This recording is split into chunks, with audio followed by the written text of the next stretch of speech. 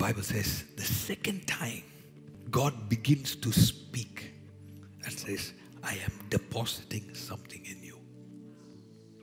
I'm depositing a breakthrough, a miracle that you're going to carry through this seed. And now I'm talking to you, Abraham. Your generations are going to multitudes going to multiply. Abraham, something that you did is releasing a breakthrough in a new way. It wasn't that Abraham did it and God was like, oh, since you like it. No. God already had a plan. He's looking, in whom can I deposit it? God is looking at Abraham and said, I have a plan for a seed. And I'm going to deposit the seed inside of you. There is a seed waiting to germinate. But God is saying, before I can just start working on that seed and cause that seed to germinate, I'm watching you, Abraham. I'm watching your level of your discipline. I'm watching your level of your maturity. I'm watching what it takes for you to be constant. Some of us, we forget God if a little snowstorm comes. How are we so quick to give excuses to the things of God? But nobody ever canceled a plane they have to catch because of snowstorm. I'm sorry, I have to miss this plane because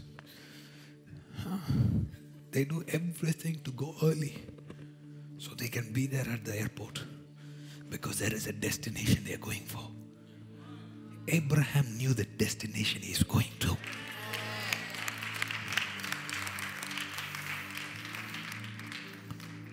I want you to remember this. Every destination you're going to requires a battle. Abraham, I want to test you. You can't simply go to the place where the seed germinates. I'm testing you right now. I'm testing you. I want to teach your fingers to battle. I want to teach you how to cause the heavens to open over your seed.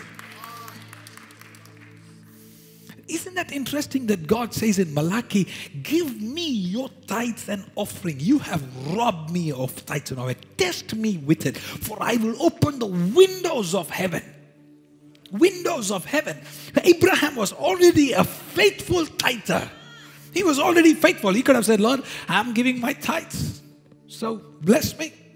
No, tithes was something that he brought because God had already blessed him. So this is gratitude of what was already blessed. And that is why the Bible talks about tithes and offerings. Tithes are what God has already given you. But offerings are where you're walking into.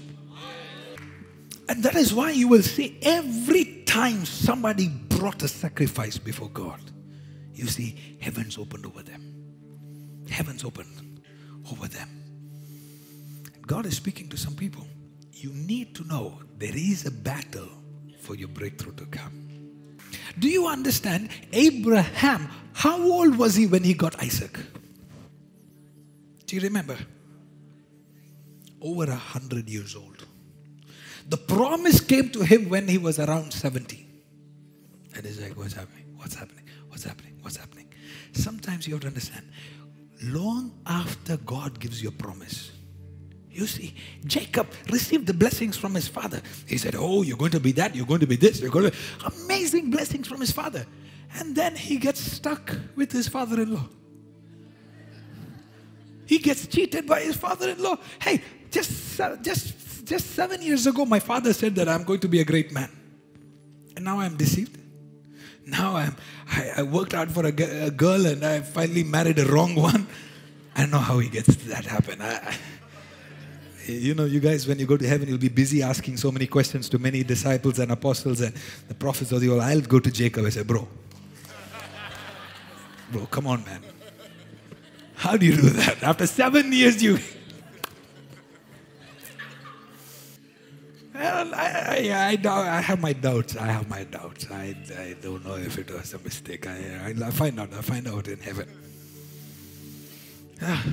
And then he had to work another 7 years after all the blessings that was on his life.